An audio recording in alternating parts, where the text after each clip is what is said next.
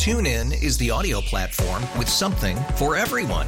News. In order to secure convictions in a court of law, it is essential that we conclusively. Sports. Shot clock at 4. Doncic. The step back 3. You bet. Music. You set my world on fire. Yes, and even podcasts. Whatever you love, hear it right here on TuneIn. Go to TuneIn.com or download the TuneIn app to start listening. We really need new phones. T-Mobile will cover the cost of 4 amazing new iPhone 15s, and each line is only $25 a month. New iPhone 15s? it's better over here. Only at T-Mobile, get 4 iPhone 15s on us and 4 lines for $25 per line per month with eligible trade-in when you switch. Minimum of 4 lines for $25 per line per month with autopay discount using debit or bank account. $5 more per line without autopay, plus taxes and fees. Phone fee at 24 monthly bill credits for well-qualified customers. Contact us before canceling account to continue bill credits or credit stop and balance on required finance agreement due. $35 per line connection charge applies. See T-Mobile.com. Welcome to Overnight America with Ryan Recker, sponsored by Michael's Flooring, the flooring experts. MichaelsFlooringOutlet.com. on the voice of St. Louis, KMOX.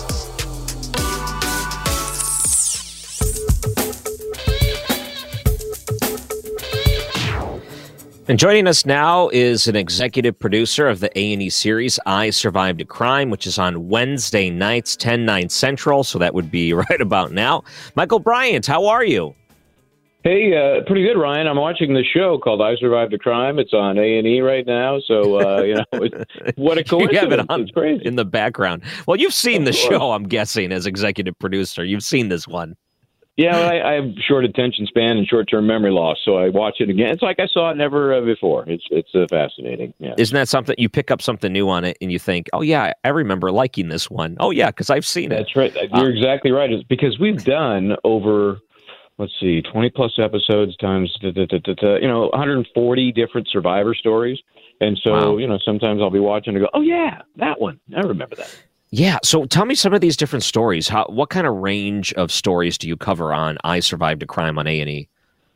Oh, my gosh. One of the specials we're doing tonight is called Get Out of My House, and it's all about home invasions, and they vary from there's a shootout at a model's home. It's called, what's that site called? Is it called OnlyFans? All Fans? OnlyFans? Oh, yeah. It's like people post videos of themselves and creepy men pay money to see women do things on them. Yes, there you go. Well, she was one of those people, and some folks broke into her house in Miami, and her kid was there, and they shot up the place, and she was, I don't know if she was performing, but she was in the bedroom at the time, and it was quite disruptive to her and her husband and her family. So that was kind of wild. And some of them are more what I'd call, quote, normal, where you don't think it would happen to you or your family. There's a guy who's kind of on a farm out in a outlying urban area or rural area, and this guy who's a neighbor, for whatever reason, picks up a shovel, first breaks a few windows on the guy's truck in the front yard, and then uses the shovel to try to break in the house and get in the house where his wife and his 2 little girls are, and they're freaking out. And because he had all the surveillance equipment, we see, the action. We see his little girls who are told, hey, you got to, somebody's trying to break in the house. You got to crawl out your bedroom window. You got to run across the yard. You got to go to the barn. And, we see that unfold like we're watching a movie, but it is a frighteningly real experience. Do you help solve crimes, or are all the different cases by this point resolved? No, we don't. We haven't taken it to that level in terms of, getting kind of proactive with kind of America's Most Wanted. No. Mm-hmm. And most of I'd say it's about 50-50 crimes that have been solved versus pending cases. And the fact is, as we look into more and more of the surveillance tape and people's cell phone usage and Ring doorbell cameras, the fresh, newer stuff is not only better quality visually, but is some of the more exciting stuff. And that stuff, takes a while to work its way through the process. So if the suspects have been caught, quite often they're just, waiting for trial or waiting for some other resolution. Mm-hmm. I kind of say this tongue in cheek, but at the same time, not really. But you know how the television series CSI has different branches in different cities? You could almost do a I Survived a Crime St. Louis edition as an entire series by itself, because we hear every single day in the news something terrible happening. And it's just like that. It's even if it's more documented, here's what the survivor's take is on the crime that was committed. And it's one thing, but I think whenever you hear these type of stories, the first thing that comes to mind is, what would I do in a scenario like that? And it's like every single day we're hearing a new story where you wonder to yourself what you would do in a situation like that. Yeah, I mean, that's really the genesis of the show. I was sitting around with a couple of producing partners, and I'm sure there was an adult beverage involved somehow. And we were just, making notes, thinking about stories, and having that conversation. I said, that's a show, because nobody gets up in the morning and says, I wonder how I'll handle that, gun in my face today, or that the person tries to mug me on the bus, or someone wants to break into my house and my kids and my family are in there. Nobody thinks that stuff through. But when you see it happen to somebody else and you see how they handled it, you say, wow, number one, I wonder if I could have done that. But number two, maybe there's hope. Maybe, I saw how they did it. They survived. They used their smarts and maybe their fists. And hopefully I could do the same to protect myself or my family. Do you find that in a lot of cases, people think they're prepared for something to happen, and then when it actually does happen, they have no preparation, and it's almost like it's like a blank slate, and your instincts just kick in? Yeah, there's no doubt. A couple of the catch words or phrases we heard so often was adrenaline. I just reacted. I had no idea I could do what I needed to do. So I don't get the feeling any of these folks have ever thought it through, had a clue what they would do if they were confronted in one of these ways, and they just did. I mean, some people would literally fight back. I mean, they would have a physical altercation. And this is where I say, disclaimer, of course, we don't recommend that you do that.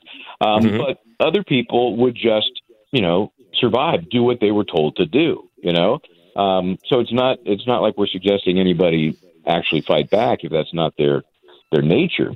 There are other ways to survive. Yeah, there's that one quote that goes around in meme form a lot from Mike Tyson. Everyone has a plan until they get punched in the face, which is true to a lot of different people's takes. And it's scary. If you have a family, you think about what would happen if they came after your wife, your kids, or what happens if they try to break into your house, what happens if you're out on 70 here in St. Louis and there's a rolling gun battle, or what happens if you're going to a game and someone tries to mug you, or whatever it is. There's some pretty serious crimes that happen on a day-to-day basis that get a lot of people nervous, and they try to prepare the best they can, but you never really know how you're going to react in case that happens, and you pray every single night that you don't have to find out. Exactly. And, I think by seeing some of these stories, it's not intended as any sort of tutorial or educational programming, but you can learn from how people handled situations that, heaven forbid you someday find yourself in. I was going last night to, I'm here in the New York area, but I'm from the Bay Area in San Francisco, big Giants fan. So I was driving down to Philadelphia to watch San Francisco Giants play the Phillies, beat them last night 10-7. And on the way, I'm also a host on Dan Abrams' Law and Crime Network, so we do a lot of live trial coverage. I've been covering the Chauvin trial for the last few weeks. So on the way down there, they announced the verdict. And one of the things that crossed my mind, because Philly has seen some problems, some civil unrest ever since May of last year when George Floyd was killed, my thought was, we're going into an area that has seen some, problems, and the ballpark is kind of adjacent to one of the rougher parts of town. It crossed my mind that I'm trying to just go to a baseball game. Mm-hmm. Man, do you mind holding on after the break? There's some instances I want to ask you about, and I'm always curious about the people you reach out to that are just too, their life is completely changed after this, and it's too hard to discuss. So I'm curious about instances like that and how you handle it. So right now, by the way, if people were to turn on A&E, are you still watching your own show? Yes. Right now you will see an episode. It was a guy who was at home. 3 invaders came into his house, and he's fighting them off because his wife upstairs, who's recovering from cancer, is the motivation for him to just get them out of his house. And it's 1 against 3. So wow, it's wild. All right. The show is called I Survived a Crime. It's on A&E. You get back-to-back episodes like tonight. So what's nice is if you want to go watch it, you can. And it's on Wednesday nights, 10 o'clock Eastern, 9 o'clock Central. We'll continue with the executive producer of the series, Michael Bryant, right after the break on Overnight America, KMOX. Nearly a century of informing, entertaining, and serving St. Louis. KMOX. Welcome back on A&E. If you just happen to have a TV there while you're listening to the radio, this would be a good one to record and watch on Wednesday nights, or if you're just sitting around. It's called I Survive a Crime. And executive producer of the A&E series, Michael Bryant, joins us. Again, thank you for coming on to KMOX. Oh, appreciate it. Before I forget, I just got to say how cool the Arch is. I went up in there a couple of years ago when I was on a little road trip from California, stopped to watch a baseball game, went up in the Arch. Never had imagined that kind of space up in there, which I'm sure you hear all the time. But it was so cool to take that little conveyance up into that deal. Yeah, it's cool. Landmark.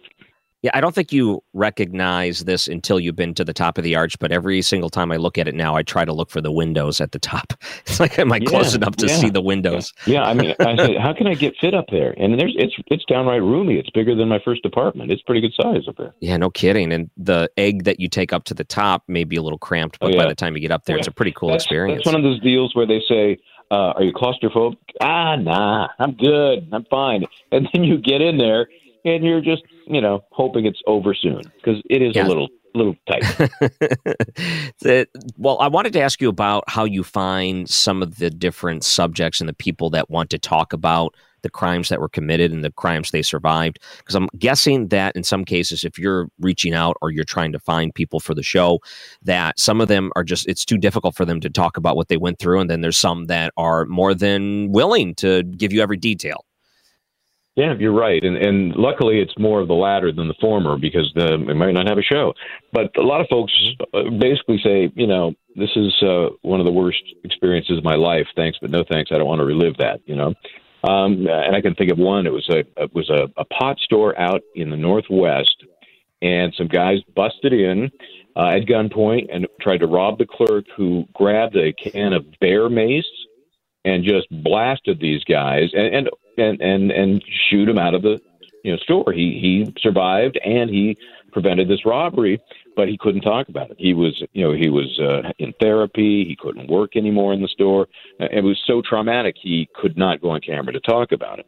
On the other hand, as you suggest, there are people that find it, either cathartic, or they also see it as an opportunity to help other people who might have similar traumas. And we saw that a lot with domestic violence stuff. We've had a few cases of domestic violence where they really felt like, this is my chance to tell my story, show others that might have suffered the same kind of crime, and it is a crime, that they too can survive. And they've used it as kind of a pedestal for their own perspective. So we've seen it all.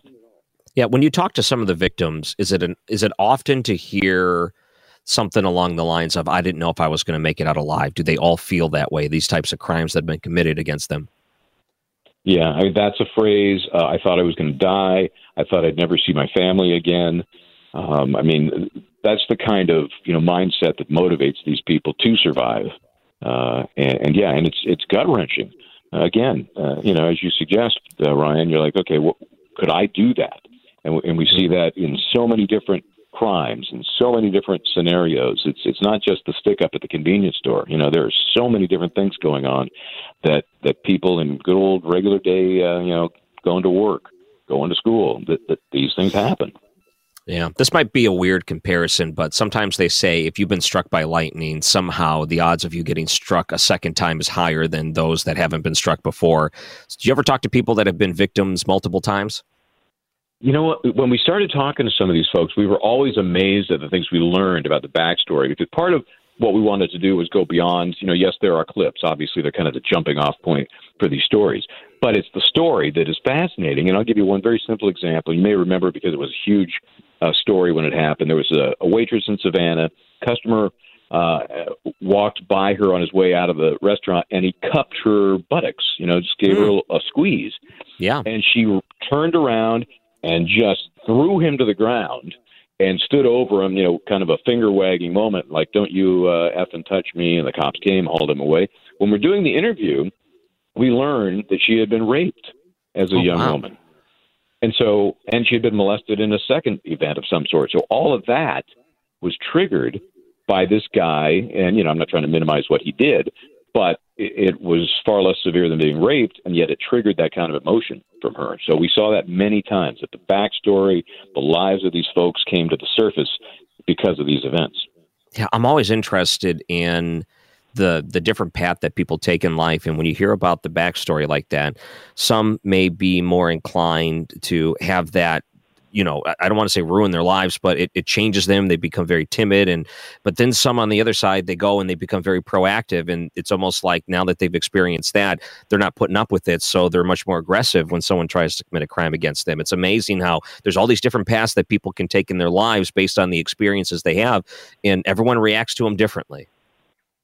Yeah, and we've seen, unfortunately, the other end of the spectrum, where I can think of an armored truck driver, a woman, who was accosted by three men. She was coming out of the bank with just her coins, for the day, putting them in the truck, and they jumped her, held a gun to her head, and she just broke down and said she thought she was going to be executed, and she never worked there again, and she's suffering some severe post-traumatic stress, and almost destroyed her family. So we're hoping she bounces back. She seemed to be on the road to recovery, but it was such a traumatic event that her life will never be the same.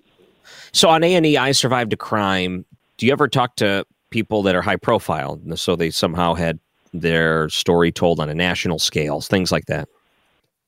We tossed that idea around and decided not to. And to be honest, we didn't want that to be a distraction. I'm sure you could do a I Survived a Crime celebrity version.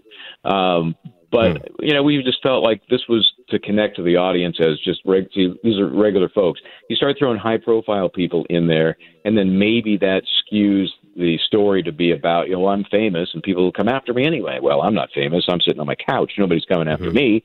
So we felt that good old regular folks could better connect with our audience. Right. So people want to check it out. It's on Wednesday nights. And hey, how about that? It is Wednesday night on A&E. Yes, I Survived a Crime. So is it always going to have back-to-back episodes, or is that just sometimes you get the back-to-back? No, that's kind of an A&E thing. So they're doing that, and they've been doing it for quite a while. So I don't know of any change in the works. That's pretty neat. And you have it on in the background right now. Do you ever catch mistakes after the fact and say, oh, I can't believe we missed that? Yep. Unfortunately, yes. But then you have to realize that since I've seen it, 82 times and slow motion like the Zapruder film, forward and back, most people aren't going to catch it. But it does, in this biz, as you want to do the best you can, and you miss something, and it annoys you. I know. And there's nothing you can do about it. And it stings. You go, ooh, let's hope no one caught that. And the part is you got to try to fix it in case it re-airs. I don't know if you get to do that or not on a network scale, or if it's when it's done, it's done. Well, if it's bad enough, if it's something that is, more than just a simple structural thing, there will be a fix. Yeah. Yeah, well, that's good. A&E, of course, you can look this up online, too. I Survived a Crime, Wednesday nights, starting at 9 Central here in St. Louis, 9 o'clock on A&E. And executive producer of the series, Michael Bryant, thank you for coming on to discuss tonight on Overnight America. Hey, I appreciate it, Ryan. Thank you. And come back to St. Louis. The arch has been renovated. I think you'll like to see it again. There's all really nice they put in bunk beds, or they did a little something to it there? Just about. Yeah, no, you're still going up in that small egg, but they did the whole museum over, and you don't have to go through the interstate in order to get it. They built a big walkway with grass and everything, so it's really easy to get over there now. Cool. Okay. Well, I always like baseball. It's a nice twofer to do the arch and a little baseball. Oh, it's beautiful. Thank you, Michael. Have a great night. That is you too, man. Michael Bryant, executive producer on the A&E series, I Survived a Crime. Coming up after the break, we'll take a look at your weather. And there's another guest that we're going to be having who wrote a book called How I Lost My Mind and Found Myself, Erasing the Stigma Surrounding Mental Health and some of the different stories he's experienced. This is Overnight America, KMOX. TuneIn is the audio platform with something for everyone. News. In order to secure convictions in a court of law, it is essential that we conclusively. Sports. Shot clock at 4. Doncic. The step back 3. You bet. Music. You set my world on fire. even podcasts. Whatever you love, hear it right here on TuneIn. Go to TuneIn.com or download the TuneIn app to start listening. It's better over here. After investing billions to light up our network, T-Mobile is America's largest 5G network. Plus, right now, you can switch, keep your phone, and we'll pay it off up to $800. See how you can save on every plan versus Verizon and AT&T at T-Mobile.com/across America. Up to 4 lines via virtual prepaid card. Allow 15 days. Qualifying unlocked device credit service ported 90+ days with device and eligible carrier and timely redemption required. Card has no cash access and expires in 6 months. Get the inside story on what's happening with your St. Louis Cardinals this season directly from the Redbirds manager. It's the Mike Schilt Show, Sunday mornings at 10:15. Sponsored by Bath Fitter on your voice of the St. Louis Cardinals, KMOX. Welcome back to Overnight America. He's the author of How I Lost My Mind and Found Myself, erasing some of the stigma that surrounds mental health. David Rabati, thank you for coming on to KMOX. Thank you so much for having me, Ryan. I'm excited to be here. Yeah, I'm having a candid conversation about mental health and learning more about it. There has been this sort of relief of the stigma. It seems like more people are able to talk about some of the different issues that they've had. There was a time, 10, 15 years ago or whatever it is, that there were really a big barrier where people were afraid. But it seems like now it's something that people are taking more seriously and understand the real issue and the drain that it is on people, that they're more inclined to be sympathetic to it as opposed to laugh at it. So, I mean, it's come a long way, it seems like, over the past 10, 15 years. Yes, I agree with you. But actually, I was diagnosed 12 years ago, and even 12 years ago, I still felt shame and I was embarrassed about having bipolar disorder, and I was very angry. So I felt that stigma for a long time and that shame for a very long time before I was even able to be comfortable to talk about it. And I speak for NAMI, the National Alliance for Mental Health, and that has really given me a platform to be confident in myself, because when we think of mental illness, automatically people think, oh, someone's crazy, or sometimes the way the media sensationalizes people with mental illness or view them in a light that's really not true to what the condition really is. So I'm so happy that it's become more of a topic and people want to understand more, and everything that's happening in the world. People are realizing that we need to do a lot more research and figure out better ways to deal with mental illness. Yeah, do you think finding more people that are going through the same things you're going through, that really helped you open up about what you were going through? Well, when I was diagnosed, but my therapist had said, why don't you go to a NAMI workshop and just listen to other people with the illness and hear them speak? And I heard a guy, Michael, speak, and for the first time, when I heard him speak, I felt hope, and I felt like there could be a productive life out there for me, because I was really in a dark place. And when he was just talking about his life and talking about being 10 years in recovery and with no psychotic episodes and having a career and starting a family, it gave me hope that I too could have that, because I was very I was very uncertain with what the future would hold for me having bipolar disorder. And I learned that I needed to be on medication to live a productive life. And if I'm off of medication, that's a problem, because I have bipolar 1 disorder, and that's like features of schizophrenia, but I don't have schizophrenia, but I would have like paranoid thinking or delusional thoughts. So it took quite a while for me to realize that this is an illness that I need to have medication for to alter my moods, and it's just something I have to do for the rest of my life. And my sister told me, because I was angry, like I felt like a prisoner almost, like I had to take my medicine. So if I go out sometimes, or if I'm going to be at a friend's house late, I have to come back home because I'm like, oh, I didn't bring my medicine with me. So I'd feel like, oh, this medicine was a bit kind of, I guess it was annoying for me to have to take medicine. But my sister said to me, she goes, David, why don't you view your medicine as vitamins? People take vitamins because it helps them. This medicine helps you. And when she said that, I thought, wow, I should really look at it that way. Like, it's helping me be productive. Why should I be upset? Do I want to be scattered and out of touch with reality, or do I want to be productive and in reality and living my life? So it just feels good. And, you know, I'm on like this mission now. I want to make mental illness look so good that everyone wants it. Like, I don't like, I just want people to be like, oh, you got bipolar? Oh, yeah, you got schizophrenia? Okay, that's good. You on your meds? Because for a long time, and I've met some people that would tell me things like, no one needs to know that you have bipolar disorder. It's none of no one's business. And that used to upset me because I felt like, why do I have to feel the shame or hide this? It's a part of me. It doesn't define me, but it's a part of me. It's a part of a condition, a disease that I have, and I need treatment. And I remember my parents, they're both diabetics, and I saw my mom taking her insulin shot, and I started to realize she's not embarrassed for taking her medication. She has problems with sugar, right? It either goes up or down. So she needs insulin to balance it out. So I felt like, why should I be ashamed of taking a pill that balances my mood out? Like, it's helping me. And it's a no-fault illness. You know what I mean? Like, it's not like I did something to get this and I feel bad about it. I was born with this. And It's interesting. I really, I was going to say, you mentioned your parents there. How old were you when you were diagnosed? I was 30. 30, and the okay. interesting thing is, yes, so I was 30 years old, and I lived with bipolar disorder, but I had no idea I had bipolar disorder because it was bipolar 2. And bipolar 2, the difference between bipolar 2 and bipolar 1 is, as I said, bipolar 1 has features of schizophrenia. Bipolar 2 is just, you have weeks of energy and then weeks of low energy, but you don't have delusional thinking.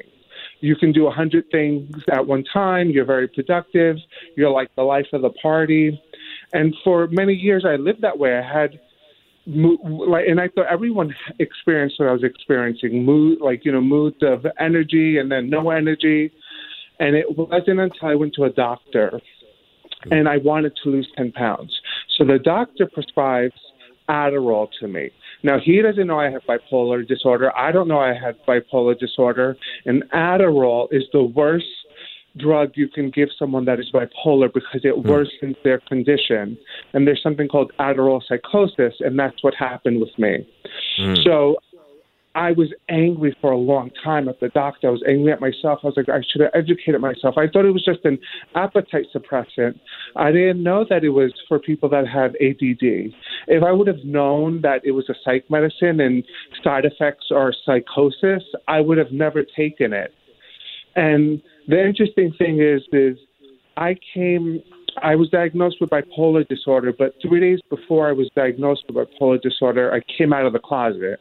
So I came out of the closet, and 3 days later I'm diagnosed, and I was in a psychotic episode. So I had delusional thoughts. I felt like I had my own reality show, and everyone was watching, and they're just hyping it up and being dramatic, these doctors, and there was cameras hidden, and like my mind was so scattered. Wow. So your book, by the way, How I Lost My Mind and Found Myself, talking about some of the stigma that needs to be erased surrounding mental health, and author of that book, David Rabati, joining us on Overnight America. If I can ask you about some of the different things that you've mentioned there, I'm curious about, you said psychosis and some of the delusional thoughts, things like that. When you were experiencing those things, did you know you were experiencing those things, or did it just alter your reality so much that you had no idea what was going on? I knew what was going on, but I didn't know I was in a delusional state of mind because my thinking was I'm being filmed and I have my own reality show and like all of America is watching. So I just thought I was being filmed all the time. So I would act out. But I even walked on the Cross County Parkway in Westchester, and a cop pulls me over because I'm on the highway walking on the divided line between the lanes. And the officer's like, what are you doing? And I was like, I'm walking. He goes, where are you walking to? I'm like, New Rock City. He goes, you can't just walk to New Rock City. So he stopped the car. Then officers came out of nowhere. Channel 12 News was there. And they put me in handcuffs and sent me to the psych ward. So I'm aware of what's happening, but I thought I was being filmed for a show. So I thought this was all make-believe, but I was really out of touch with reality because the reality was I was not on a reality show. And this was before you were diagnosed, or was this after? This was 3 days before I was diagnosed. Wow. So did that trip help? Like, was there a mental health professional there that was able to help you diagnose? Is that what led to it?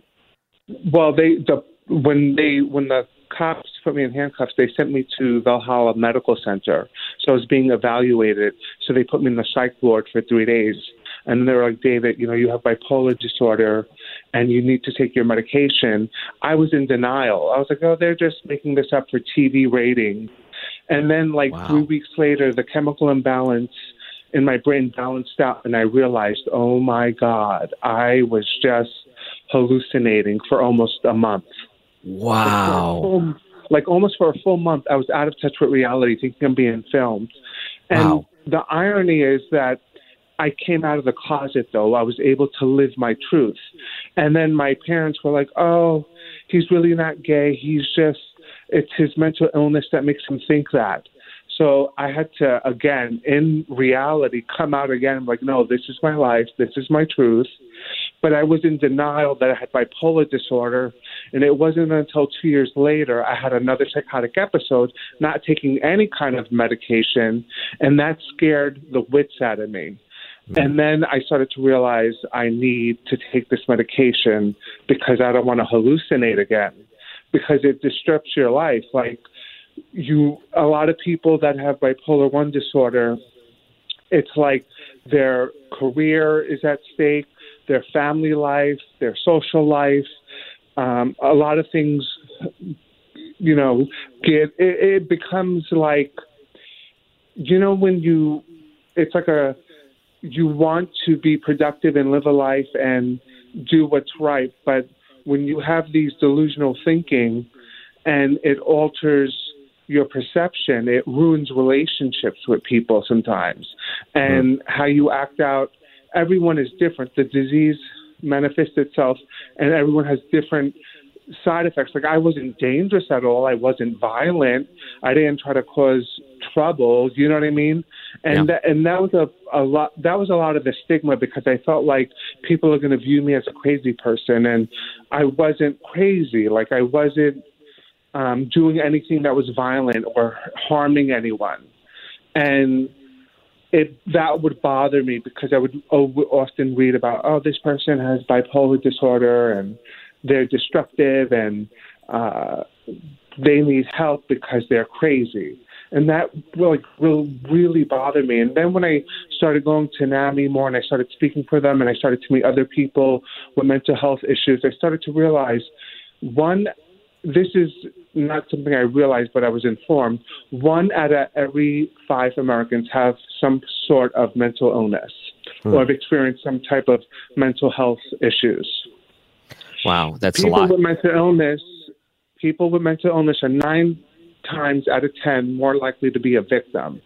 So when I started to find this information out and I started to feel like, what could I do? I wanted to share my story and fight the stigma. And there's 2 stigmas that I'm fighting, because I'm Middle Eastern and gay, and that's very taboo. And I was always taught that it was very shameful or an embarrassment or a disgrace to be gay. And then I had to deal with that and then deal with the stigma of having mental illness. And it's so rewarding that I could live my truth and be who I am and not feel shame for any of it, because it's a no-fault illness and I was born this way. So I want to encourage people. When I go to universities and I share my story with the college students, it's always interesting to me, because they come to me at the end of my presentation and they're like, could I speak to you privately? And they want to talk because they feel like some of the symptoms I talk about, that they seem to be experiencing the same thing, and they want to know if they think they should get an assessment or not by a doctor. And I'm like, yes, of course, if you're feeling this way, you know how they say with cancer treatment it's when you catch it in the beginning, like when you know early detection, symptoms, early detection. So that's the same thing with this mental illness. Like the more you know about yourself, and the quicker you get an evaluation, you're better off at learning to control the disorder that you may have, rather than waiting for months or years and it gets worse. And a lot of people self-medicate with alcohol or drugs. I've been very fortunate. I've never had a problem with alcohol, and I don't do drugs, but I take medication now. So, well, just for the sake of time, I want to make sure people know ways they can find your book, How I Lost My Mind and Found Myself, or look you up online. What's a good website? DavidRabadi.com. So David, D-A-V-I-D, and Rabadi's R for rabbit, A for apple, B for boy, A for apple, D for David, I for ice.com. And my book can be purchased on BarnesandNoble.com and Amazon as well. Great. So originally we were going to have you for 2 segments, and I just realized this next break is pretty long, and we've gone long. So we're going to just spend maybe another minute here, and then we'll have to wrap up. But I got to say, learning about some of the different experiences you've had, and the thoughts and what led to it, I know that there's probably people listening right now that have family members inside of their own family, or brothers or sisters or cousins or things that they can start to recognize some of these things. And it sounds like a big part of this is the support system that's built up around it, and letting them know that through that support that there are things you can do, and trying to help them get through it is a pretty big deal. It sounds like you found out some of these things accidentally. You didn't know, and you were getting medication that made it worse at the time, and then it led to you finding out. There's all kinds of different paths that people take, and it's fascinating to hear your story. And or trying to erase this stigma around mental health. Getting the help should be the ultimate goal, and to be able to live a productive and nice life after that without having to worry about all of the things that go on with it being undiagnosed. It's so interesting to hear things like that. Again, one more time, How I Lost My Mind and Found Myself. If people wanted to find that book, they said you just go to your website, davidrabadi.com, R-A-B-A-D-I, and look online, Amazon, Barnes & Noble, places like that. Thank you so much, David, for spending some time with us tonight on KMOX. Thank you so much for having me, Ryan. It was a pleasure. His story. Thank you. Bob joins us on the Bommarito Automotive Group guest line. This is Overnight America, KMOX. Overnight America with Ryan Recker is sponsored by Michael's Flooring, the flooring experts. MichaelsFlooringOutlet.com. On the voice of St. Louis, KMOX. Here we are in Overnight America, and the show is about halfway there. Oh, living on a prayer.